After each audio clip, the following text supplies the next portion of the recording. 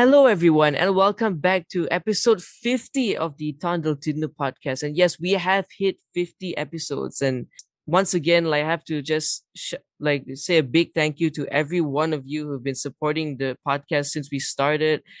As of the time of recording, which is September 19th, this was also the first time we posted an episode on Spotify last year. So this is like the 1 year Spotify anniversary, so to speak. And continuing on with this day of milestones, this is also the first episode that we're doing after hitting 1,000 Spotify streams. So 1,000 streams is a mental number. So again, a huge thank you to every one of you for following us on Spotify, listening and promoting the episode, listening to and promoting the episodes. We couldn't have done this without you, and as such, we'll continue producing this kind of content weekly. If you like this stuff, please do continue giving us support, giving us your feedback.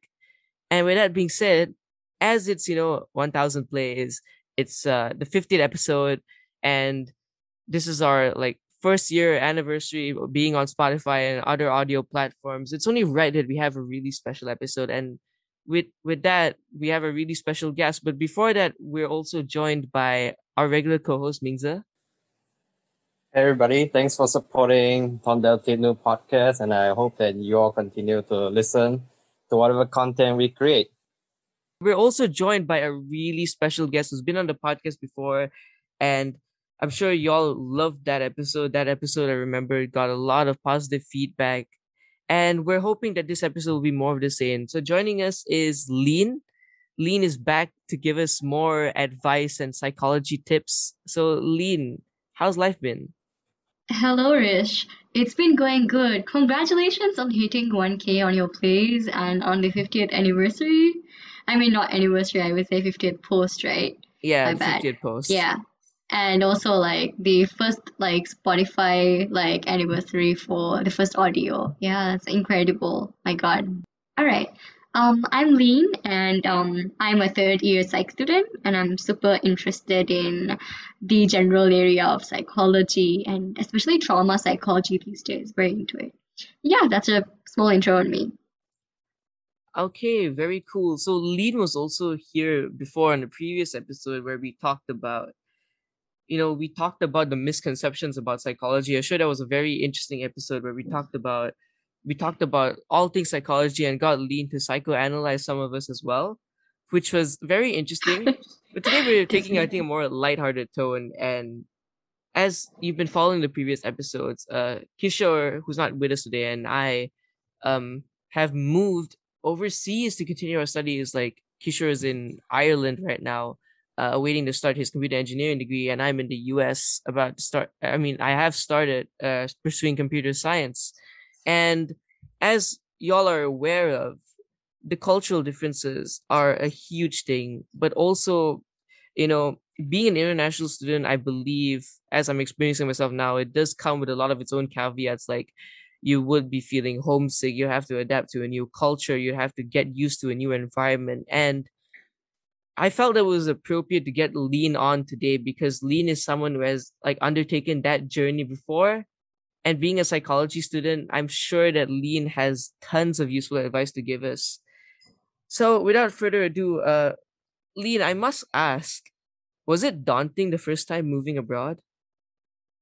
That's a very good opening to this, I think, Rish, because I think the first thing that comes to our mind when we, have the idea of moving out from home and going to a new place is the anxiety usually associated with it. The idea of making new friends and going to a place where you're completely unfamiliar with. And the answer would be, for me at least, would have been yes. Yeah, I think it was incredibly daunting, the idea of moving out, and there's also the added layer of being away from your family, I think. When you first move to a different place, because you've been surrounded by people and friends and things you're always familiar with, and then you move to a place where you feel like you have nothing to tether you to. So the idea of having a huge chunk of your identity being replaced with something else is, I think, a pretty scary experience for anyone who has experienced moving out from their own homes and maybe going to a new land for their studies or work or anything. Lean, you mentioned being away from your friends and having like your identity taken away from you. I must ask, how's it been for you keeping in touch with your friends from like your home country? Thankfully, the time difference between Maldives and Malaysia isn't too terrible. It's just 3 hours. We're just 3 hours ahead of the Maldives time. So I wouldn't say it's been like awful. To be honest, I have like different weekends for each of my friend groups that I like catch up with. So I try my best to like put it on like a calendar and have a set schedule for it because even subconsciously, like because we're in different like countries, we're in different countries and obviously I can't text them whenever and expect a reply. It's nice to have like a set time. So I wouldn't say I've been doing very terrible, but it's definitely like a lot different compared to what I was used to, of course, when I was living back home. When you mentioned calendar, I feel like that's really my like your biggest asset when you're like abroad and like so busy because it's so hard, honestly, to keep track of all the like commitments you have going for you. Uh-huh. It's 1000%. like I think I remember when like we were about to schedule this episode and you sent me that link. I'm like, wow, like you're really organized with all these meeting times and everything. And I'm like, I Yeah. really need to get that organized. Oh my God. Yeah. Rich, honestly, Calendly, like, okay, definitely not a plug here, but I Not a discovered paid like, promotion, although we hope it would. We yeah. hope it is. Yeah, like a few months ago I discovered it and it's been life changing. Having it sync up with my Google Calendar and like having people, like be able to know what I'm doing at what time so they can book me for other times has been super helpful. So I don't have Yeah, to go back and forth I'm with each just of my thinking about it. friends. Like you're such a busy Yeah. person. Like your friends need to book a time slot. Like okay, Lean, we just need to hang out for 1 hour. Let's just set a 1 hour meeting at like let's say 4 o'clock. Honestly, I kid you not. Like, I really have to set a timer every single time I meet up with my friends so I know, like, I have to leave now. I mean, I do get that, Lean, because even like for me, I know I've just started out my degree here, but honestly, it's been very overwhelming with not just the amount of assignments I get from classes, but also the amount of organizations that one can be involved here. And I think Honestly. for me as a freshman here, and I think I've heard from a lot of people around me that they usually tend to get involved in like many organizations and many clubs and try to go to as many outings as they can because well you're in a new land, you don't have many friends or acquaintances, and I think the general consensus is we need to make friends quickly and we need to find a friend group quickly so that we Mm, can acclimatize better. But oftentimes I find it's not the easiest thing to do because I feel like you can reach out to people, but it takes much longer to develop that connection. And when you're in so many circles, it's hard to determine which friends will stick by you and which circle really matters the most. So, mm. what would you say is like the best way to sort of like determine which people you should stick with and which organizations or which spaces you should prioritize? That's a super good question, Rish, honestly. And I'm very certain that Rish, you're probably having like a much harder than time than I'm having with like making sure like you connect your friends back home as well because the time difference between you and Malaysia, it's crazy. Yeah, It's a it's weird one like because it's 12 yeah, hours, which is a yeah, lot, but it also kind of makes it easier to know when people be awake because I just changed AM to PM and everything works. But yeah. it has been different. Like I have noticed I have been talking to certain people a lot less than I would do normally. But Mm-hmm. thankfully, like this podcast is also a weekly thing. So this is when I connect to this group of friends. But with Hmm. with other friends, it's a bit of like it's a bit hit or miss. Like whenever they happen to be available and I happen to be available, we chat. But it's been a lot less than I'm used to.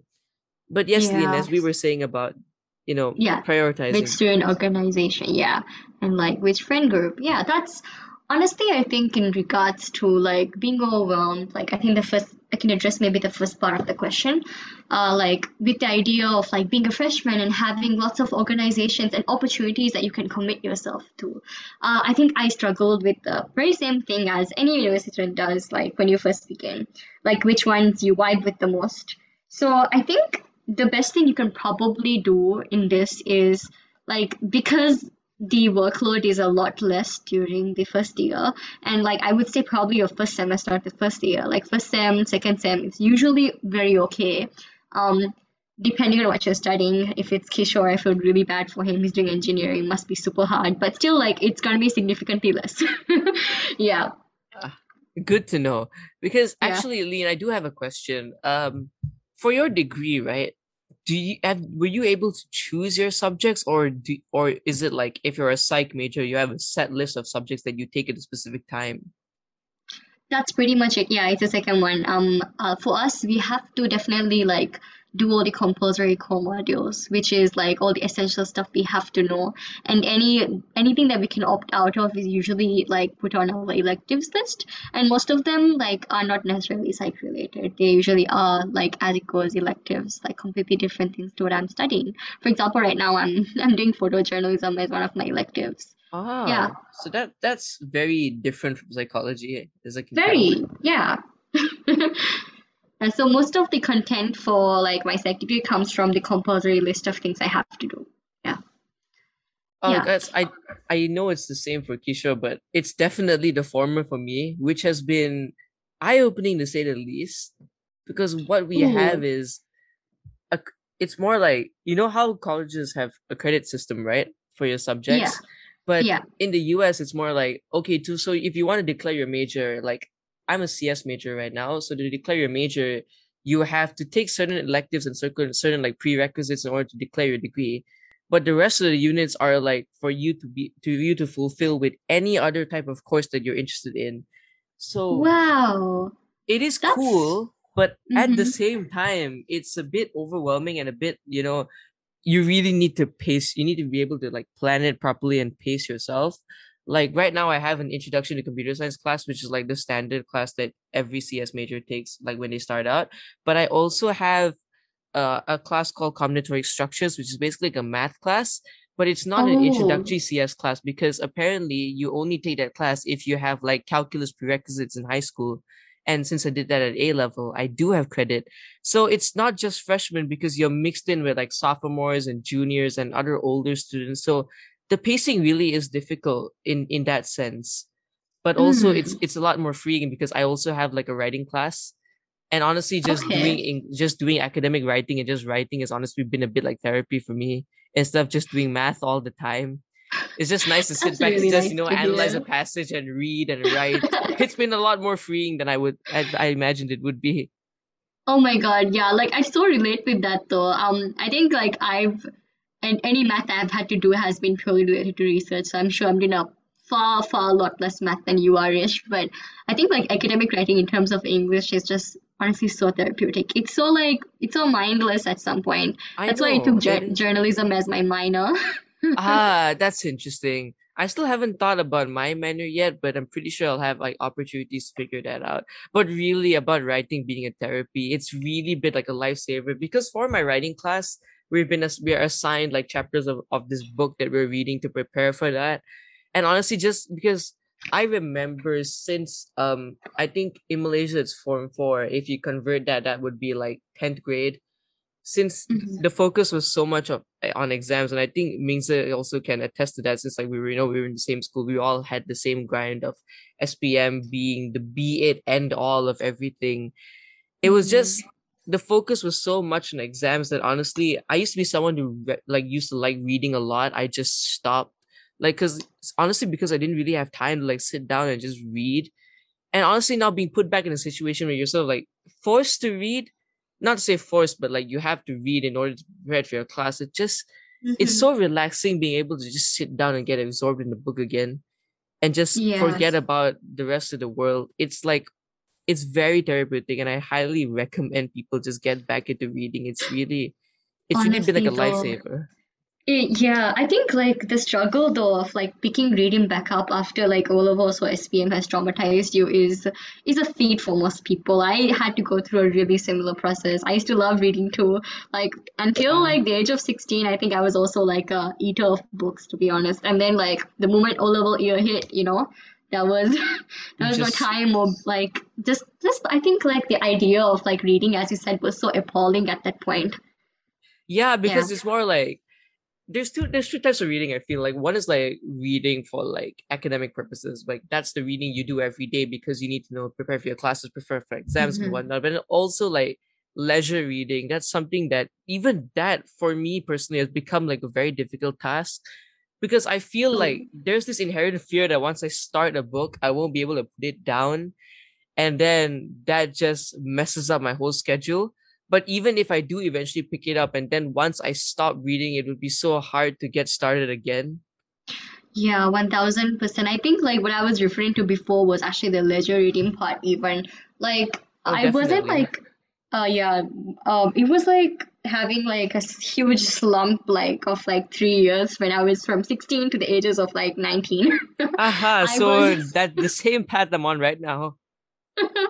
yeah, so I've been forcing myself to get back into it. Like reading like trashy rom-com type books really helped me like get into the vibe. And then once I got into a rut, like just read the Ah, type of yes. books that get you hooked on for a bit and then move on to things that like will allow you to pace, and The then read it out on clickbait, your own the clickbait time. of literature.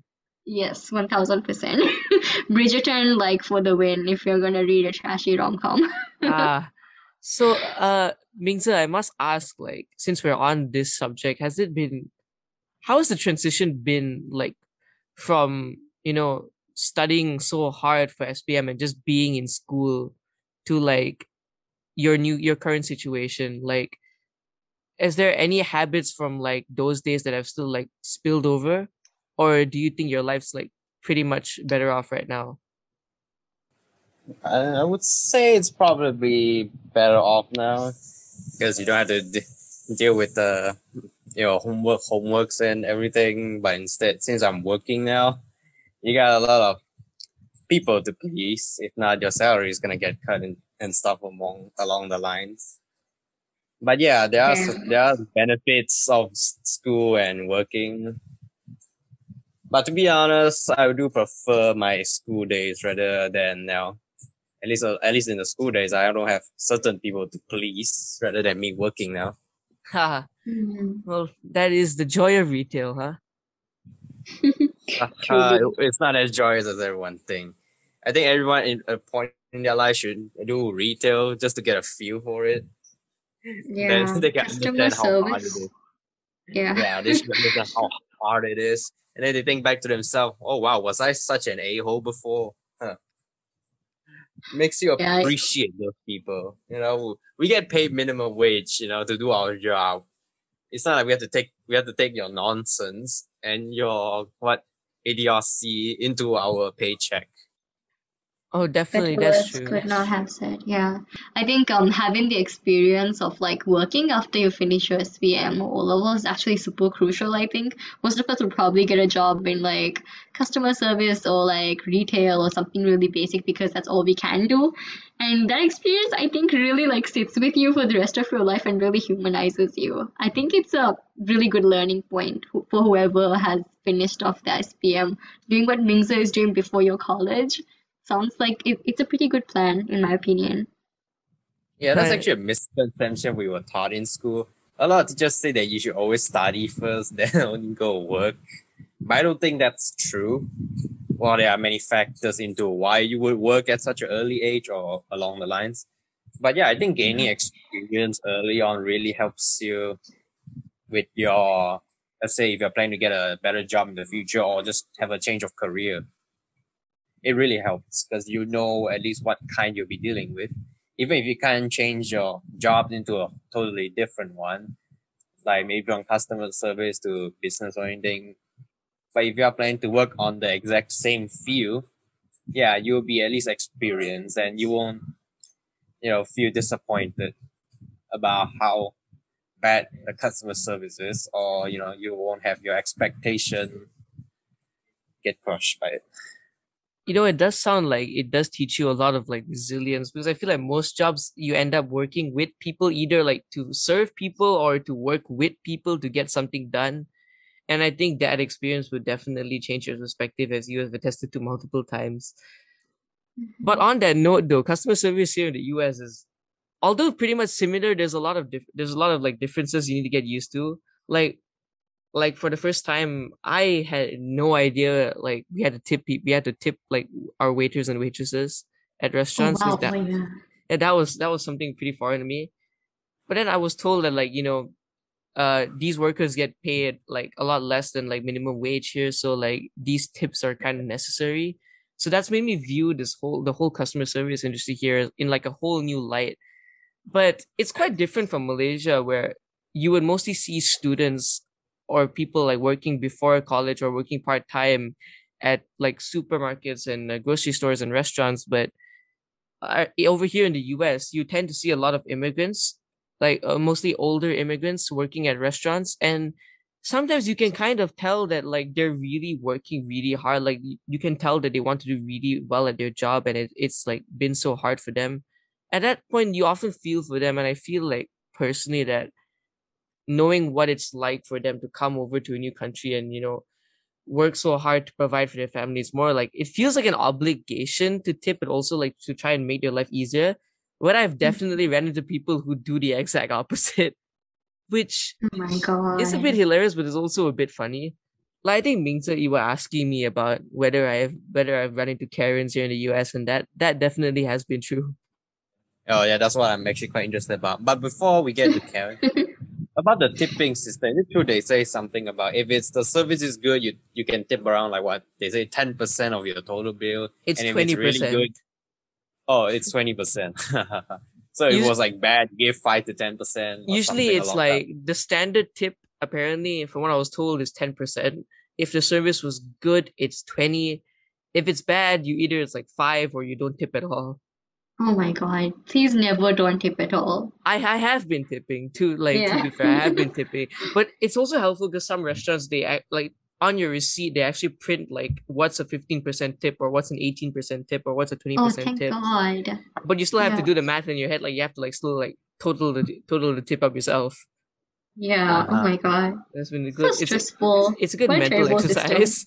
I think everyone should tip even though the service is bad, but come on, pity those people. They work below minimum wage. Yeah, I think there was a debate once in the States, something about whether or not they should abolish tipping. But I don't want to get into their politics because it's not my say in it. I think personally a good system would be to like just absorb the tip Yeah. Honestly. and like Like do the with the, calculations for them.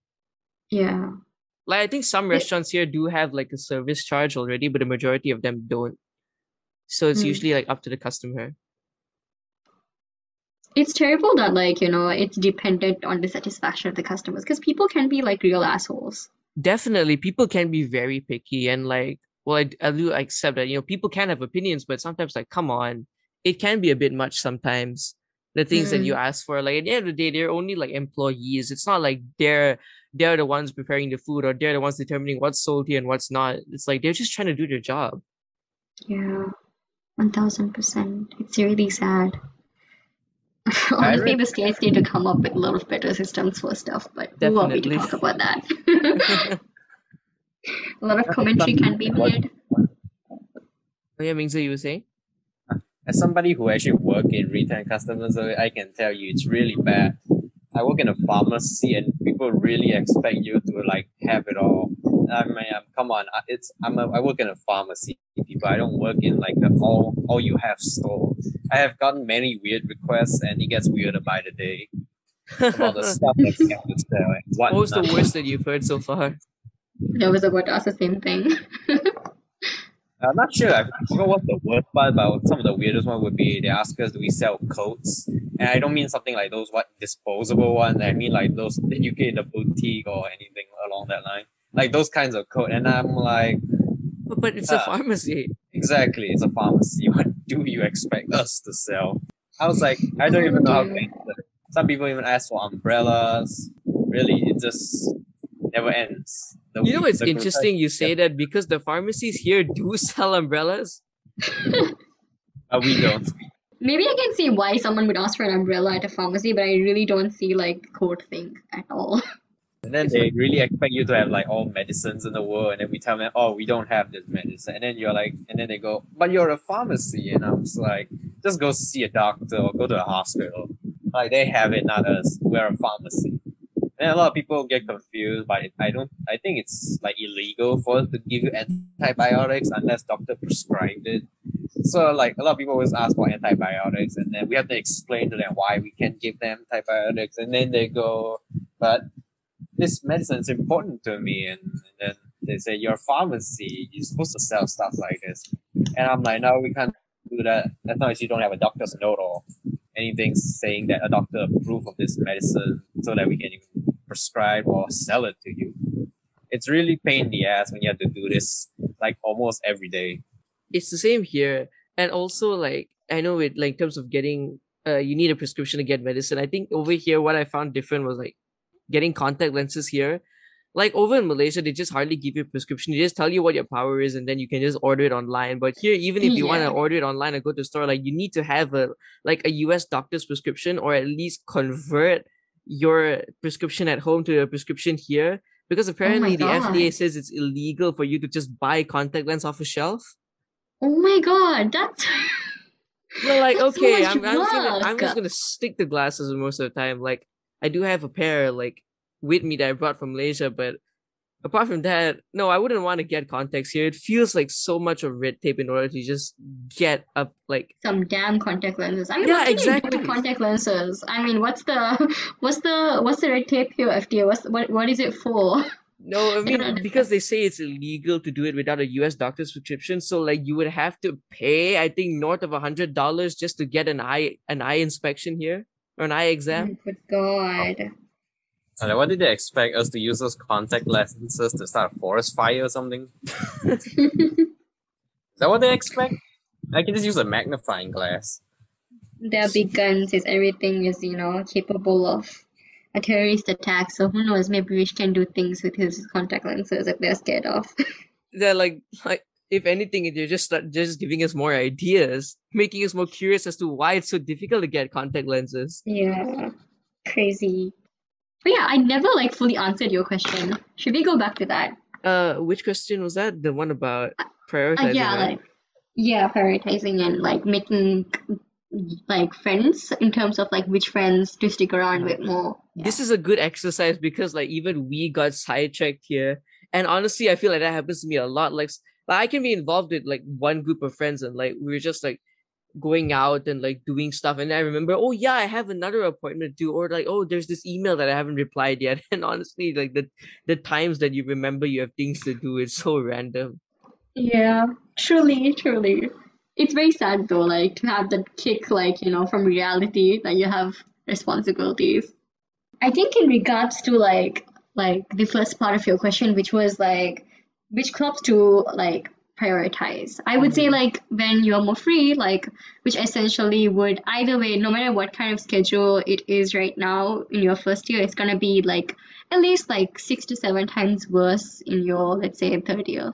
So you would be best off if you try to experience as many things that you can vibe with during the first couple of weeks and see what feels like, I think, the most homely to you. I think what I went with was my gut, nothing too scientific. Like I tried out the debate club, I went into the Muslim Student Association in terms of faith, and I joined the ETC, which was a magazine, and I went to like multiple, and also like I think MUN and lots of like other like clubs. And I think at the end, like around after 2 months of like experiencing some of the things that these clubs are doing, I felt most home in the debaters club. So I ended up sticking with that. I think you should make choices on where you feel the most comfortable and where you feel most like yourself, because at the end of the day, like a student organization or a society should be nothing more than, like I mean, the base of like your choice should be having a good support system outside of your classes. So if it's something you enjoy and if it's something you feel home at, you should definitely stick with that. And as far as the second part of your question goes, as to like which friend groups to like prioritize and to like or to stick with when you're first beginning out, because there are so many friend circles that you can get involved with. I also like struggled with that myself. I think like in the beginning when you're saying like hi to everyone and then this overwhelming pressure of like being friends with everyone, it's super hard to say no to some things as well sometimes. Like For example, like there might be some things that some friend circles do that don't exactly align with like your lifestyle or maybe like your beliefs or something. Like for example, in that scenario, you'd be better off saying no to those things. And wherein in other hand, like wherein on the other hand, you have like just like great friends from different circles, but sometimes their schedules don't align with yours and you end up falling out with them. I think the biggest factor for determining like which friend circles you work best with is probably the test of time, I would say. I know that none of like the friends you make at the beginning, as far as my experience goes, when you start university saying hi to everyone, making friends with everyone, and you fall out of touch with some of them, there's definitely not going to be a grudge held against you. It's just the nature of uni life. You don't meet the same people every day, and you tend to fall out of touch with them because there's so many responsibilities. And you end up probably hanging out more with the people whose schedules align with yours. So I would definitely say that whoever you vibe with the best and whoever you feel most comfortable with and like that aligns with your identity is the type of friends you should pick, as it is with any other area in life. And in regards to, I guess, the final part, which is prioritizing like your commitments and when to call your friends back home and your friends that the new friends you made now, I think it's all about like finding the balance. It's something very cliche to say, but we have this tendency of sometimes when we are in the midst of things, I think seeing that thing as our entire universe. I think the best way I can describe this is, for example, if you are like someone who's in a relationship, for example, I think there's something that very commonly happens, or at least I've noticed like from my friends around me, like you see that individual as being the center of your universe. And likewise, when you move to a new country, like prioritizing those new friends and your new lifestyle would probably be really important in your mind. That can often like eclipse a lot of other things. So it's important to remember that they're not the center of the universe, rather they're a planet in your solar system. Like you have a planet for your family and you have a planet for your friends back home, and you have a planet for like your significant other if you have one, or like you have a planet for the friends you are with right now. And all of those planets are equally important. And just because you hang out with one planet more right now does not make the rest of them insignificant. It's just you finding which planet you want to hang out with on certain days. It's a rule I kind of use in my life right now, like understanding that I don't have to keep anything as the center of my universe. It can be multiple things, and all of them are equally important. And it's me choosing like which planet I want to hang out with, on this particular day, essentially. Yeah. Lean, this all really does hit close to home. Like, I'm gonna start from like what you mentioned first about finding clubs. I do feel a bit called out because it's weird because the clubs I chose, like the first club I obviously like went to look for was debate, and then I also Yeah. joined the Christians on Campus chapter here, like for like as a Uh-huh. faith-based club, and then I also looked into Model UN as another organization to look at. Oh So Lord. because That's so funny. because my whole mindset was like, I'm already doing a CS major. Like I want to like try something that's not so computer science heavy, so that I can like get out of that circle sometimes. And Mhm. that was my thought process. And I'm also like sort of involved with the anime club over here purely because they just screen anime like once a week for like 2 to 3 hours, and that feels like something that can help take my mind off like the daily grind, which is Yeah. good. And honestly, when you say that, I mean, I understand that like these things do take time, and I'm aware that, it will take a lot of time for me to fully realize what my priorities should be and the people I do vibe with. Because ultimately, even at during my short time at Taylor's, it was really the debate club that really helped me get through college. Like, even though I had other friends from my classes and well, because I knew that the debate club was the support system that I could vibe with, that was what I stuck with. I understand it's going to take a much longer for me to find that here because it took long enough as it did back home. But Mhm. ultimately, I feel that the learning curve here is also going to be a factor. And being with people in your major, like having the same major, I noticed doesn't mean that you all are going to have the same goals and the same mindset just because you're studying the same thing. Like I've Mm. noticed that I do have friends from my computer science classes and my writing class and the other stuff that I'm doing. It's just that you realize that okay, so you talk to these people in your classes to get help with homework and like to hang out like with like for lunch because your schedules are in sync. But sometimes it feels like internally there may be like an obligation to get close to these friends because like oh they have the same schedule and they have the same goals, like maybe they can help you and they can be a good support system, but oftentimes I find that that's not the case. Mm. Like because I feel like as an individual you're made up of so many different parts and your shared experiences come from so many different places.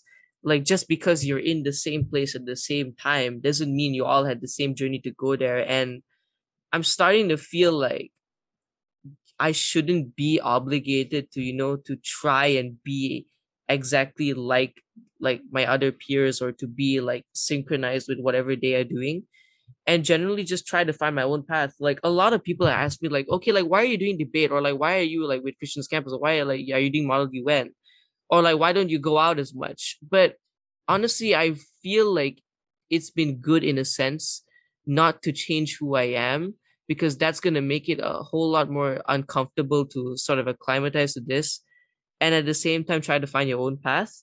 But it's also been a bit Mhm. of a challenge as well because like you said, you not to say that you fall out with friends, but you don't spend as much time with your peers as other people would, and you don't end up being as close to them, and you end up not exactly having like a social circle yet. But Mhm. I do feel that that would take time. Would you say this is like a normal experience? 1000%. Yeah, I think like what you said right now, Rish, it really like it summarizes, I think, a lot of feelings that students have when they move out. And I think it was very beautiful actually. The idea of say, of staying true to yourself can seem very like it can seem very daunting, I think, like because there are so many distractions actually that like that's egging you on to find new friends, to go out more, to do things because it's in sync with the rest of your life, but it doesn't have to be that way. I think as you said, the most important thing I think of like that you must remember, I think, while like going through these new experiences is at the end of the day asking like, was I like comfortable like with the experience I had? Sometimes you might be uncomfortable, and that might even mean a good thing because it could be a eustress and not a de-stress, like which is essentially pushing you out of your comfort zone towards better things. Like, but it can also be de-stress where an experience you had didn't align with your identity, or like you didn't feel good after like you went through that experience, and reflecting on that and seeing if it like really vibes with you, I think is really important, and ultimately like helps you get the best support system for yourself and the best of friends as well. Because I really resonate with that statement you said about having friends that aren't necessarily like part of your study group, because I think it's very true for myself as well. I think most of my close friends here in uni are friends who's actually not part of like the course I study. They are not like I do have very good close psychology friends as well, but like the majority of them come from the different clubs and the other things I go to, like where I'm more at leisure and where I'm having fun, and I think I'm more myself. Yeah. No, I definitely see that because this is just more of like a casual observation, because me being in my computer science classes, I noticed that there's so many different types of ways that people approach a subject. Like I was sitting in class one time and the people beside me were basically already talking about getting internships and how to like pass coding interviews and looking at companies to apply to and stuff like that. And then there's other people just, talking about the math and talking about uh talking about how difficult it is to keep up in class. And then there's other people just, just sitting there vibing. And like it feels like it's very difficult to find a group because essentially I've come to understand that there's no specific way to behave, or there's no specific way to approach whatever you're doing, because ultimately it's your own journey in that. And I feel that you really need to carve your own path. Like for me right now, I do have friends within like my classes. I mean, obviously it's only been like 1.5 weeks Oh no, it's actually probably been 2 weeks because like we had a holiday last week, so it's been like 2 weeks ish, more or less, that I've had classes here. And honestly, I can say that while I do have friends in like my computer science classes, and I have made like friends in my clubs that I've been in, and I'm also like pretty close, decently close to my roommate right now. I Mhm. feel like at this point of time, I still haven't figured out what I need to stick to, what routine works best for me. But I'm pretty sure with time, I need to like trust my instincts and carve my own path. I don't think that going with the crowd is necessarily the best idea. For sure. Like, I think it really depends on what you feel is the best wish. At the end of the day, if you think, if the crowd is going towards something that you would also enjoy, then you'd probably follow it. But if not, you would be best, yes, carving your own path, and that definitely takes time. I think it took me probably like I think it took me an entire semester, to be honest, to get accustomed to the new life. Ah, Cause yeah, but it wasn't a terrible experience, acclimatizing.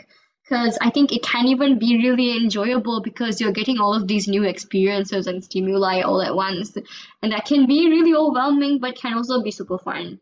Uh, I think the experience of like doing things alone, like having your own time, being independent, and having like I think even some responsibilities you don't have to carry anymore, I think.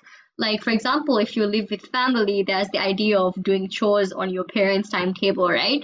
Or like even having family meetings and family gatherings and all these things take up time. And now, like, that you live alone, you have like a lot of free, not free, I would say. I mean, if you're busy, like, it's not you, free, but it yeah, feels like one less responsibility and one less thing to correct. worry about. It does feel different. Mm-hmm. But also, Lean, Yeah. like you did mention, I feel like solitude is such a blessing these days. Honestly, it is okay. Like I cannot express how much I loved living alone. Actually, Right. right now I don't live alone anymore. I live with my mom. Actually, my family like got stuck here during the pandemic, essentially, and my Ah, I sister and see. my dad had to go back home because of their visa, and we're waiting for them to come back. But I lived alone for almost an year, and it was it was so liberating in every possible way. I think it was not the idea of like, just like, I'm gonna go crazy because my parents aren't here, but rather it was like, like as you said, like having your own time and having your own company and learning to enjoy it has been super nice. It definitely has been. It's been a lot more freeing than I imagined it would be. But on a more lighthearted note, I just want to talk a bit about some of the experiences I've had and like joining a debate club over here and how honestly American debating is so different from what we're used to on like the Asian circuit. Like Oh for no. starters, they have a whole different format to learn, which is basically they call it ABDA or American Parliamentary, which is Oh, basically it's two against two, but it's more okay. it feels like a mashup of BP and AP format. So for those who don't know, the British parliamentary format involves four teams of two speakers going against each other. The Asian parliamentary format is two teams of three speakers going against each other. In American parliamentary, it's two teams of two speakers going up against each other, but instead of debating a motion, they debate a case. Oh, So so apparently, you present a case. yeah, apparently how that works is that you're given like a sort of like a rough topic, and you're given like like the standard 15 or to 20 minutes time to like instead of like debating a motion, you sort of create a motion and a sort of a case as the government team. Of course, you can't do things like squirreling and whatnot, but you essentially create a sort of case to be debated as the government, and then the two teams go back and forth on that, and then you also have like a reply speech. Now, I haven't actually done Wow. the debating yet. I've only been to like one meeting, but I can honestly tell like that's gonna be such a learning curve to get used to that kind of format. Uh-huh. It honestly sounds very ambiguous. Like, I mean, how do you know if your case even makes sense by the time you present it, and who judges whether the case is reasonable? There's so many unanswered questions. I know. So that's something I'm looking to like explore in like the coming weeks. But I also do know that apparently in like usually the first college semester they do this format, and then in the second half of the year, I mean the second half of like the second semester they usually transition over to BP because that's when Worlds happens. Right, right. Okay. Yeah, so that will be a lot Wow. a lot more familiar. But it's interesting Ha- because I remember my first time coming to Taylor's Debaters, and my first introduction to that was Naveen and Kimberly and Plupi and all the other like and Max and all the other like big accomplished debaters giving us an introduction into debating. And honestly, it felt like the onus was really like on competing. And I know Taylor's Debaters eventually like now we have like a very like a family vibe, I would say, and it's very Mhm. like welcoming. But at first, I think the first impression I got was like, wow, these are super good debaters and they're all here to compete, and everyone needs to work hard at getting better and pushing themselves and competing. And I even remember like doing my first meeting, which was in person, and that was the first time I also met Marcus and Myra, by the way. And we did like a Mhm. mock debate, and I remember it was like super competitive, especially like Marcus and Myra were like on one team and they were like really going for it.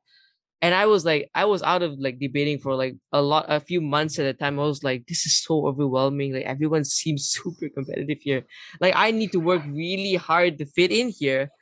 And then when I came here for the first time, I was actually going in with the mindset of expecting the same thing. Like when I came to the club, I was like, okay, I feel like I really need to impress. I need to show them that I know how to debate. And it turns out it just really was just an info session. Like, okay, what is debating? Debating is all about having an opinion and debating and like stating your case. And they just debated simple emotions at the start. And I was like, okay, Oh my. I need to tone down. This is not at all what I was expecting. This felt a lot more welcoming, but also it was a bit strange because you know I how can, it I, is at Taylor's, it's so competitive. And here it's it's just it's like the baby Asian steps. blood. Yeah. Like it's just Asians that are coming competitive, and here it's just like, no, we're taking baby steps. We're gonna teach you all about debating from like the ground up. Ah. Ah, the patriarchy versus the matriarchy, huh?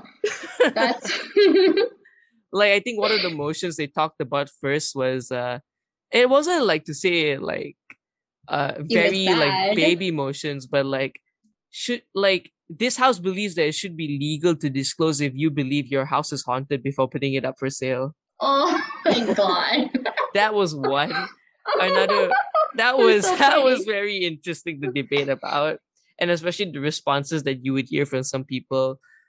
N- Would you say it's way tougher to like impress or easier to impress out there? I would say it's different because I think if you actually start debating, it would be easier to impress because from what we're used to like competitive debating. We've been to tournaments and we've been to like collegiate level events, and we've had like very good trainers. So like automatically our mindset is like to compete and to structure the case well.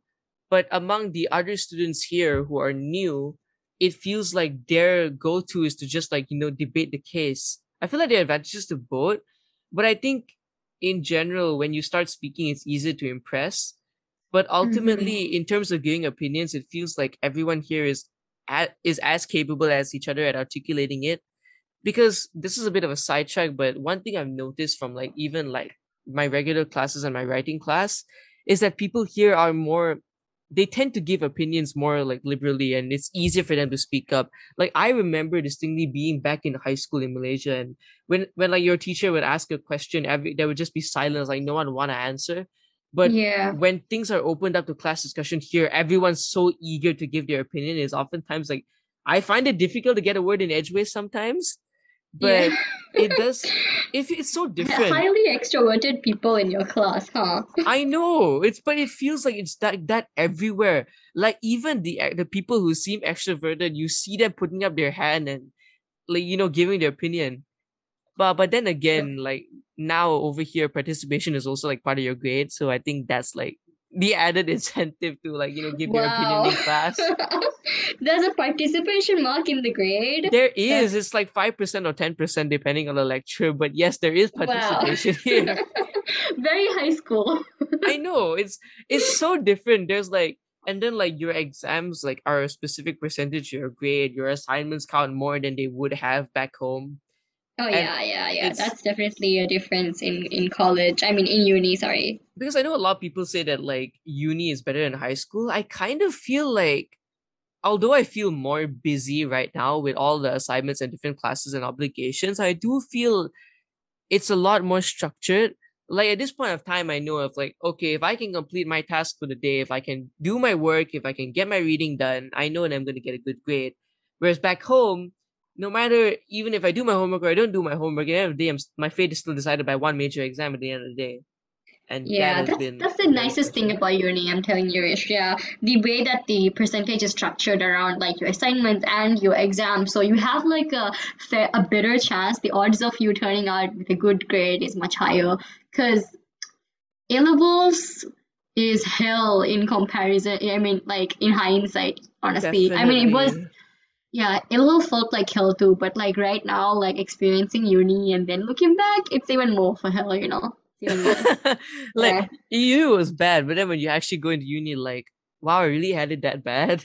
Yeah, like this is what it feels like to like be happy and study. I never knew, like I never knew what this was like, you know, to experience the joy of like learning something.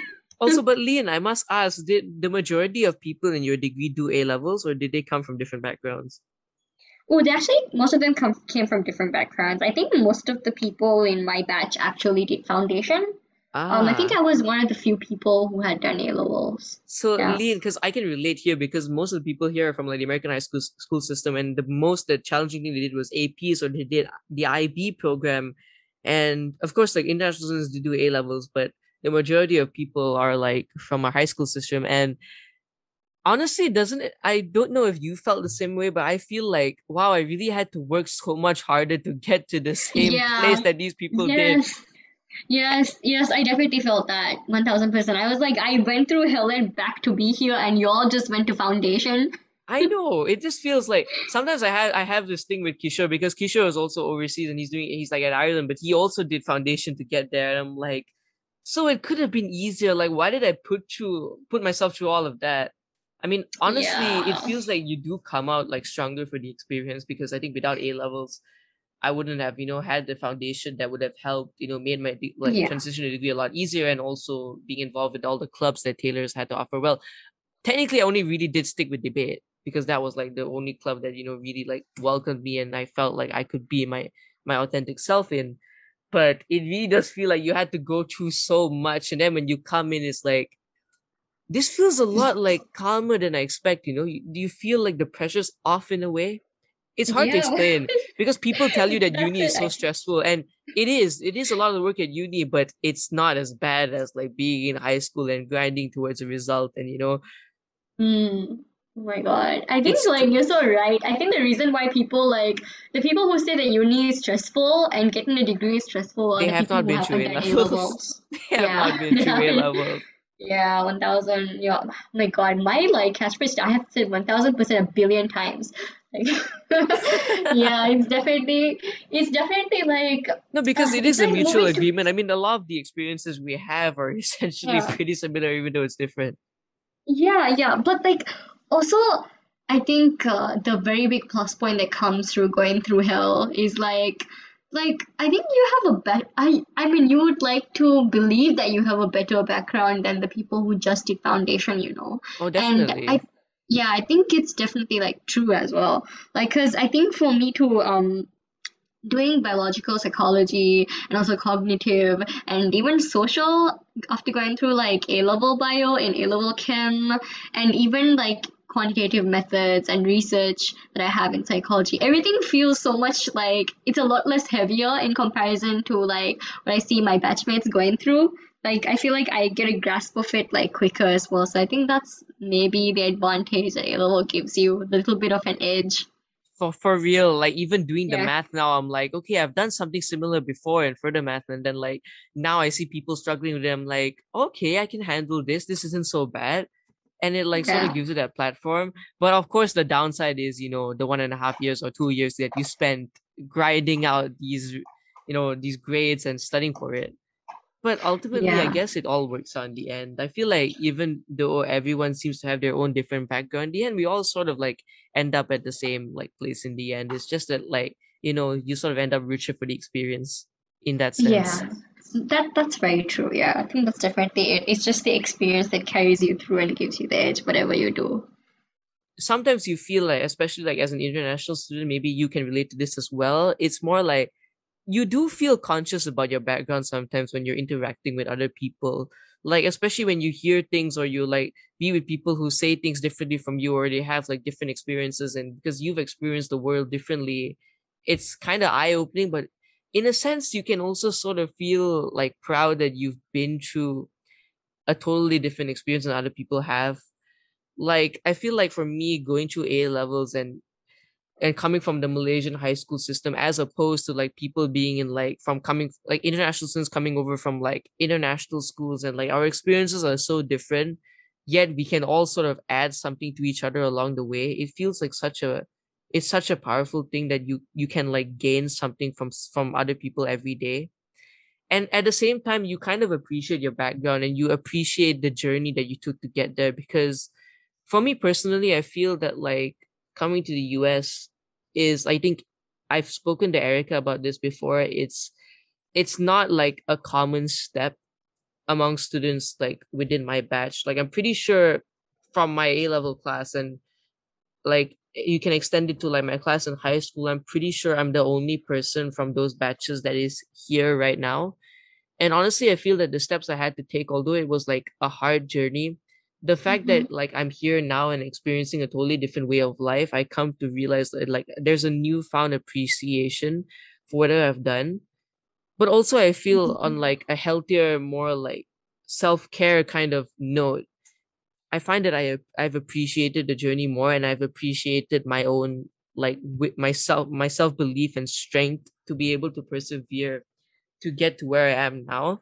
Because honestly, the process of like applying to a uni overseas and taking a step to go, is it takes a lot of willpower to leave behind whatever you feel comfortable. Because for a long time, I think on this podcast and like talking to people from Malaysia, the general consensus is a lot of people want to go overseas, or want to like take the step to try a new experience abroad for the degree, because they feel that it could benefit them, but also it's like beneficial for their career at large.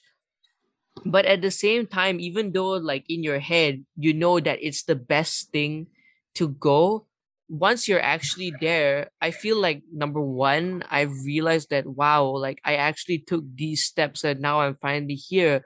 But at the same time, you sort of realize things from home that you got comfortable with, and now that you miss, you tend to appreciate those things more, I suppose. Because I Mm-hmm. honestly, it's only now that I realize how like important my friends from home have been. And the fact that I haven't been keeping in touch with them as much, it does hurt a little bit. Like, it's something I want to try and work on. But at the same time, you also know that it's like a necessary step that you have to take. And then that sort of gives you comfort. Like, I think being away from family has been one thing that has stuck out to me, because I think on a previous episode, Kishore has mentioned this to like Eric and Bolade when they were on, and we were talking about applying overseas and moving to different degrees. I'm sure we need to do a follow-up episode with them one day, because like we're all in different places, and like we need to stick together as Taylor's Debaters. That Exco is like such a Mm-hmm. great team. But when we were Yes. talking to them, I think Kishore brought up an interesting point when he was like, I don't think we will miss family as much, because now we have video calling, and like you can just like set aside time to call your parents and talk to them every day. And because he made an interesting point about, since things have been online mostly like in other countries for the past year and a half, you've essentially already gotten used to that kind of communication. Like, you've been keeping in touch with friends through that medium, and essentially you could do the same with family. I have to say, it's really not the case, especially because over here things are more opened up. So you're essentially meeting people all the time, and oftentimes, like, sometimes even though you do enjoy the solitude, you do want to go back to your family. It's like very different talking to your parents over the phone, and talking to your siblings over the phone. It's that sort of thing. Like, I hope I'm not going off too much of a tangent here, Lean, but I feel this is something No, I think that's yeah, yeah. yeah, but that's quite close to my heart because I don't know if I mentioned this previously, but I have two autistic siblings who are younger than me and are at home in Malaysia right now. And Mhm. oftentimes I used to spend a lot of time not just caring for them, but also spending time with them because I recognize that they do need more attention than most. And I Mhm. think I haven't really shared this much with other people a lot, but I think being away from them has been tough in a way because for them they're at a stage where communication is not like second nature to them yet. And Mhm. so not seeing them in person means that I communicate with them a lot less. Like I do talk to my parents every so often because like you can call them every day, but because my brothers have different sleeping schedules, it's often difficult to talk to them, but also at the same time difficult to explain to them where I am. Like example Mhm. with my youngest sibling, he's 5 years younger than I am, but Yeah. he's also like a lot more behind in school because of their situation, and they're basically Mhm. homeschooled. So sometimes when I call home, like a video call, and like my mom like gives the phone to my brother to like talk to him, and essentially sometimes we don't end up talking. It's just either my brother ends up smiling, or sometimes it feels like when he's not in like a really good mood, he thinks that my picture is just like a photo, and he just like Yeah. stares at it and smiles, and like even if I talk to him he doesn't respond sometimes, and I kind of miss that physical connection because Yeah. for me that connection was how I really like got through with them. Like the older of my two siblings sort of like understands that I've gone to study, but every time he sees me he's always repeating that, oh, I'll come back in December, I'll come back and see them for a holiday, like I've gone on holiday essentially, or like I will be back. And with the Mhm. quarantine situation in Malaysia, honestly, I only like in December I have like my sem break, which is only like a month. And with the current status quo in Malaysia, I do believe if you enter the country, you have to quarantine for 2 weeks. But now I think there's a new ruling that you can apply for home quarantine. So like when Yeah. I speak to people here, a lot of people say that like, oh, it's not worth going home because well, you have to quarantine for 2 weeks and you'll only be spending 2 weeks there, and then you'd have to fly back really quickly. But on a personal level, I feel that I want to because I don't want to lose the physical connections with my siblings. It's not like it's I know like they're not gonna forget that I exist. It's just that, that relationship isn't getting any stronger with me being apart. Like although I am here overseas doing what I need to do to like enrich myself and enhance my career, at the same time I feel obligated to ensure that like my brothers remember that I'm still a part of the family, and I'm still, a part of the process of them going through life and getting better and wanting to be there for them.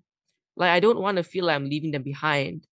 But at the same time, it's hard, to keep in touch, especially when like the traditional means of like keeping in touch don't exactly apply. So in Yeah. that sense, I feel like that's been for me the single biggest challenge that I've had to overcome is just trying to like tell myself that things are okay, even though I can't exactly talk to them or be there for them, that I know that like life does go on, and eventually I will come back and I will see them and things will be okay. It's just like, getting used to not like being apart from them. That's been like for me a big challenge. That sounds really hard, Rish. Thank you for sharing that.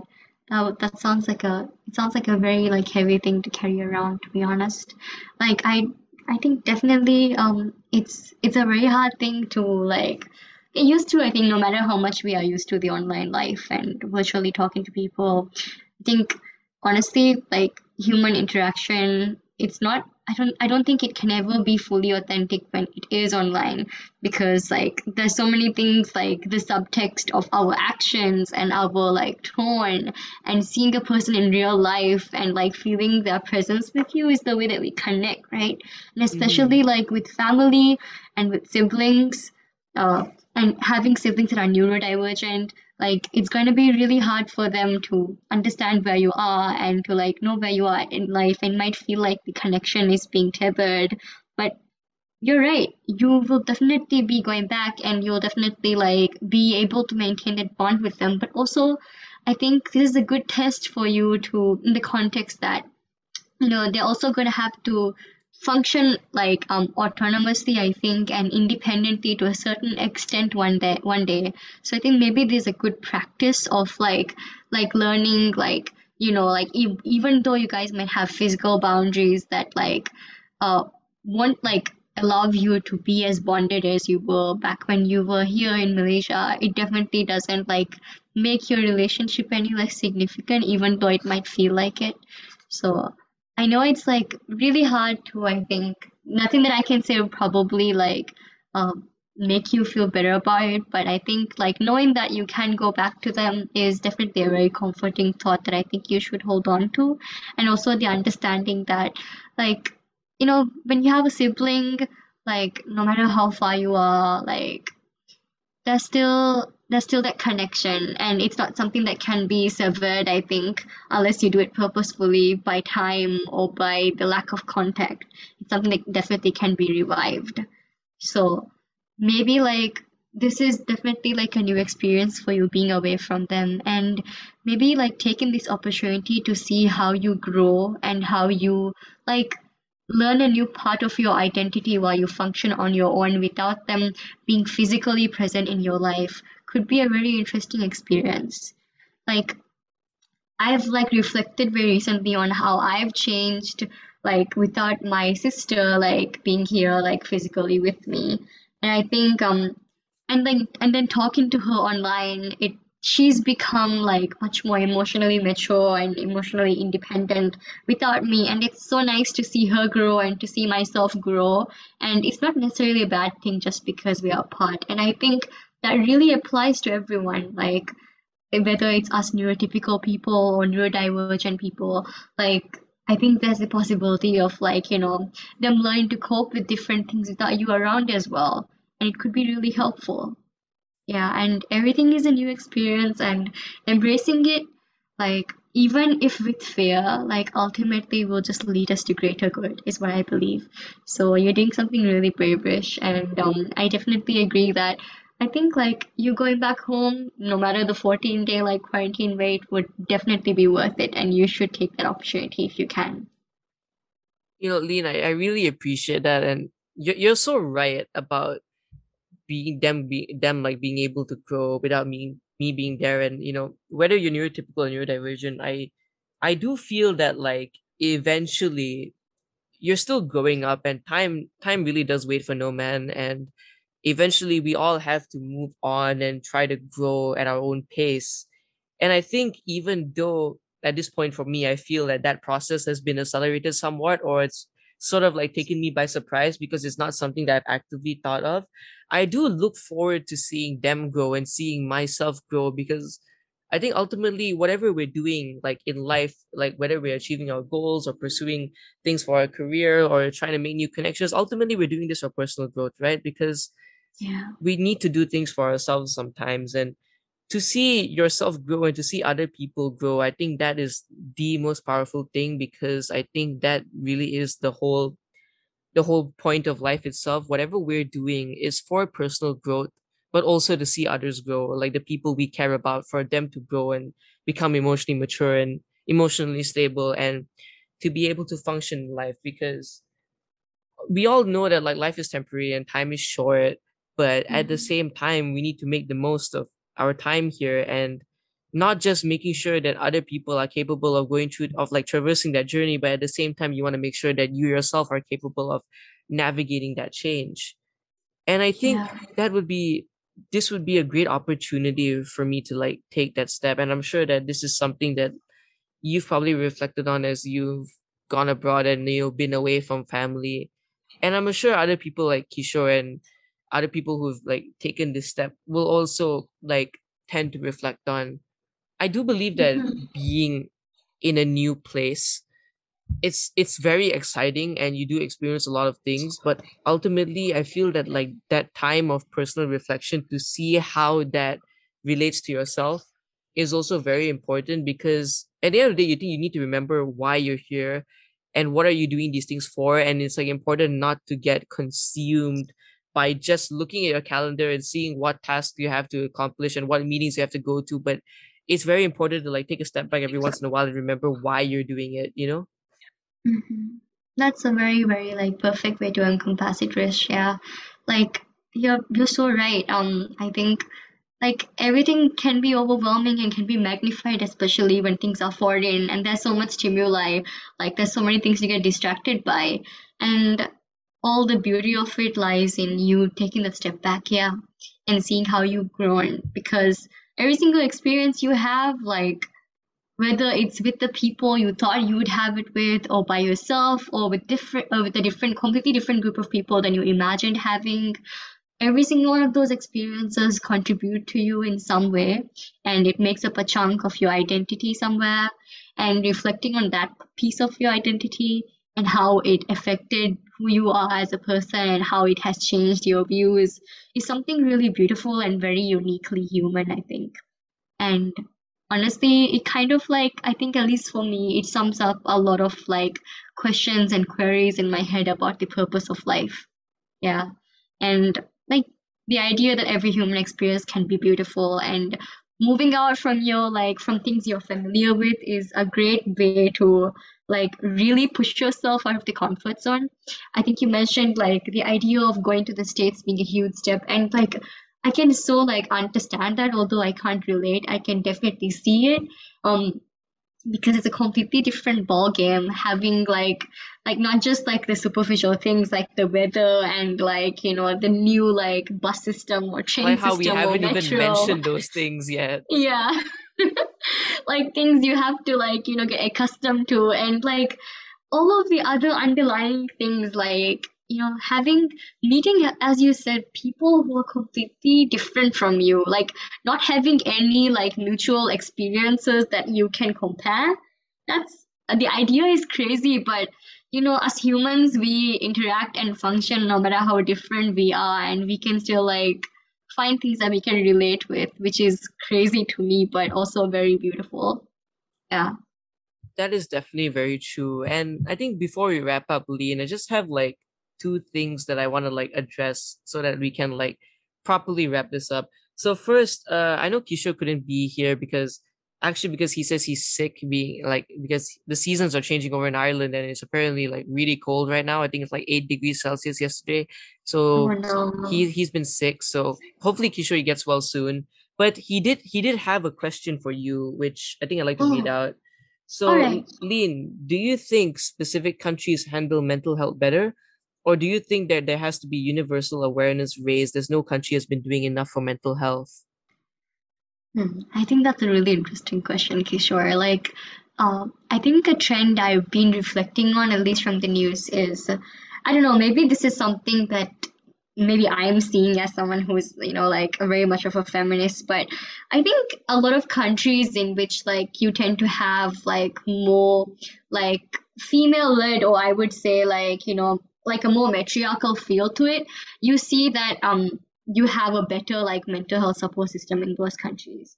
Like for example, I think New Zealand or like Switzerland, Denmark, Finland, these countries in general report higher levels, I mean, people with higher levels of happiness and lower levels of anxiety.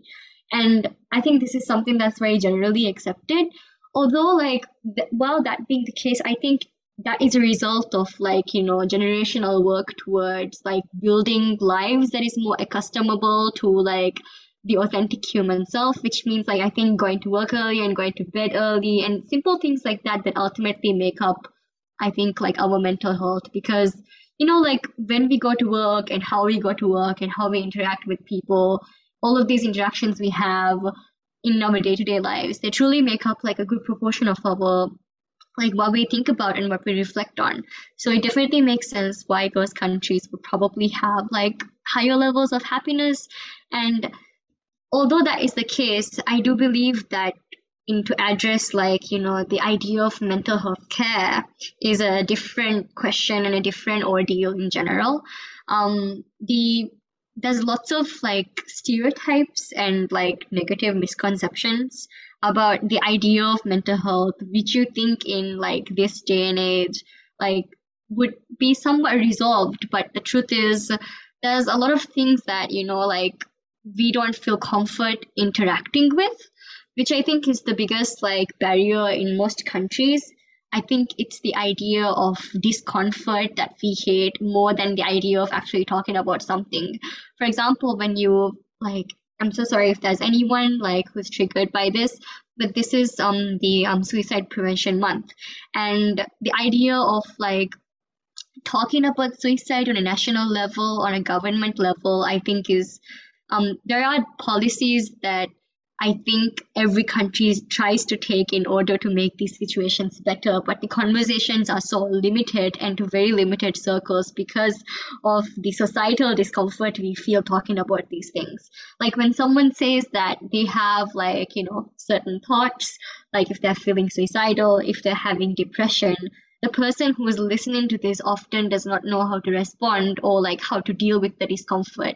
So you end up walking away. And I think this can be seen on like not just an individual level, but on like a government level as well. You like learning how to like deal with the idea that like your entire country like needs like high levels of support for their lives just to function. Because I mean the truth is the pandemic has truly turned, I mean it has created a lot of turmoil like for so many people, not just grief and loss, which are some really heavy parts that the pandemic brought, but also like getting accustomed to a completely different life and like almost like going into culture shock because of the difference like that is between your past life and your post-pandemic life.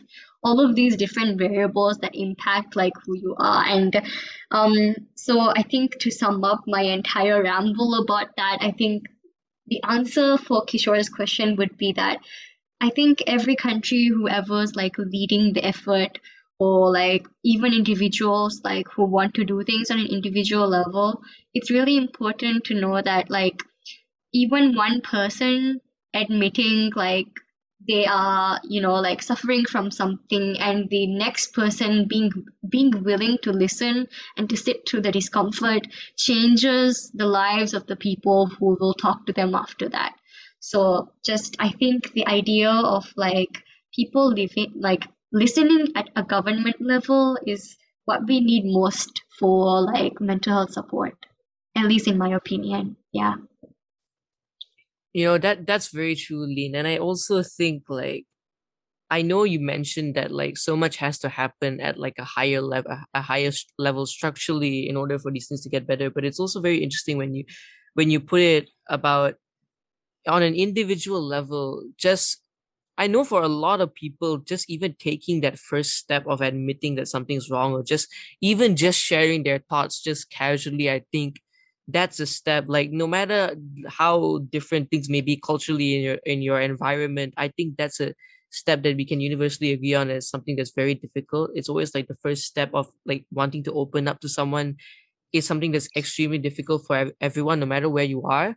Like I think there's this conception that, especially in more Western or more developed countries, that people are more receptive and it's easier to talk to them and it's easier to open up because people are more friendly and welcoming. And while about like the aspect of people being friendly, that is definitely true. I think on a personal level, opening up is something that's universally difficult to do. And I do realize that although like there are support systems out there for people, generally I think taking that first step is still really down to the individual. And I think Yeah. personally, like I think more needs to be done like from the ground up, like starting from a young age and starting at school. It's very difficult to implement, obviously, but you just need to tell people that it's okay to reach out for help, even though it doesn't seem that there may be people out there to listen to you. Because I do think that, like you mentioned that it's so different for everyone. There's so many variables having to adjust from like the pandemic hitting and then a post-pandemic world. Like while honestly, for me personally, when I feel that going outside, it's like almost as if there was no pandemic, but at the same time, readjusting to that new normal again is like such a difficult process personally. And I believe that everyone has their own struggle with that, whether they choose to disclose it or whether they don't choose to talk about it. It's difficult for everyone. And I feel that there's still I agree. Like a lot more has to be done to get people to open up because I'm pretty sure that a lot of people are still shouldering this burden on their own, and like they need to know that there can be good help for them. It's just they need to take the steps to open up. But generally, on a huge scale, I agree. Like a lot more has to be done. Yeah, but Risha, when I think you're 100% right in saying that, like, most of the work that should 1000% has to be done, I think, starts from the ground. It starts from, I think, even if it's like just your family or just your friend circle, having them accept that mental health is something real and not something fanciful, and it's as important, if not more, than your physical health. I think it's the beginning of good things. I think like from a very small age, we are taught to take care of our like physical health, right? Like we learn how to take care of our teeth, and like when we fall, we learn that we need to cover up the wound so it doesn't get infected, and like simple things for physical health, like since we're children. But I don't think anyone teaches us how to deal with sadness or loneliness or grief or stress or anxiety. Like, and these are very real things that we feel like from the moment that we are born. So I think the idea of learning emotional first aid along with physical first aid is a conversation that definitely can happen, like between parents and children, teachers and their students, friends, and all of these tiny interactions ultimately make a huge impact because it normalizes, like, the idea that it's okay to be feeling like this and there's nothing wrong about you just because you're feeling this way. Yeah. Well, definitely, I do agree that it's definitely a conversation that needs to happen. And I think, Lean, as just to an aside, we've talked a lot about acclimatizing, how our mental health may be affected. And we've talked about the general advice that, based on your experience and what you've observed, how we can navigate these tough times for people. But I think just not just for people who are acclimatizing, I think also for people who want to move but haven't moved yet and maybe might be afraid of taking that step. Do you have any like words of encouragement or advice to them for people who are contemplating making this big step in their lives? I think the one piece of advice that I can give is your life will become more meaningful with the more experiences that you have. So if you do have that bravery to take that step, take it because at the end of the day, even with like, the initial loneliness, the initial stress that comes from moving out and maybe living on your own and going to a completely new place, a lot of good things can come out of it too. You learn how to be more independent, you grow as a person, you have more enriching experiences, and all of these things, even with the initial, like, like tremor of bad, like the good stuff can be really good. So it's important to keep the bigger picture in mind. As overwhelming as it might seem, like going through those steps, like the administrative procedure of moving and then finally taking, getting on that flight and going to a new country and like seeing like what the place you're gonna live in is gonna look like are all experiences that you can grow in. So the more you view it from that angle, I think the more open you can be to newer experiences. So anything in life, it's a new experience, and moving out and moving on to a new land is a very, very cool one. Right. So there you have it. And I think the general takeaway for me is like, be it a new experience, going to a new country, maybe you're still in this country or you're just about to start university or you're just about to go and get a new job or move on to a new phase in your life. I think ultimately we should look at it as a new experience, and ultimately all new experiences help us grow in some way, shape, or form. I'm pretty sure we've all experienced this in any phase of our lives. Even the pandemic hitting itself was such a big learning curve for all of us. And we've been the fact that you're like here listening to this today means that you've successfully navigated that change. And that should be proof enough for you that, like, because this is something unprecedented. We're like in unprecedented times right now. The world is still recovering from the shock of it all and trying to get back to something that sort of resembles normal. And the fact that you've been part of the change, it just shows you that, you've been able to take that experience and grow from it. And ultimately, any new experience that you have can lead to that growth, which is ultimately what it's all about, personal growth. And I think with that being said, that's all we have time for today. So thank you so much, Lean, for coming on the podcast. We do hope to have you back soon on like future You're most episodes where we can talk about welcome. things like this.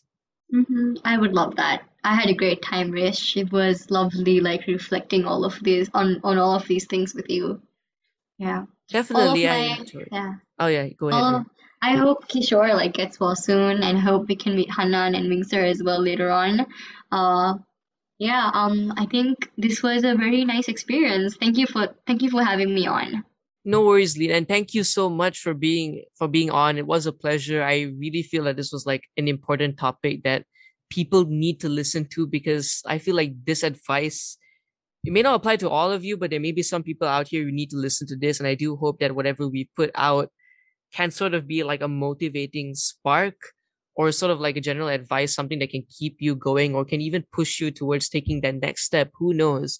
Because these are unprecedented times, and we all need to, have that reassurance that we're on the right path. And with that being said, thank you all so much for listening to another episode of the Tondel Did the podcast. If you like this episode, please do give us a follow on Spotify. Do share this episode on your socials. If you have any more ideas of what you want to hear, or you want to give us feedback, please do reach out to us. We really appreciate your feedback and support. It's been over 1 year, over 1,000 plays, and over 50 episodes of us doing this content here. We really appreciate all the support, and we hope to see you in the next episode. Goodbye.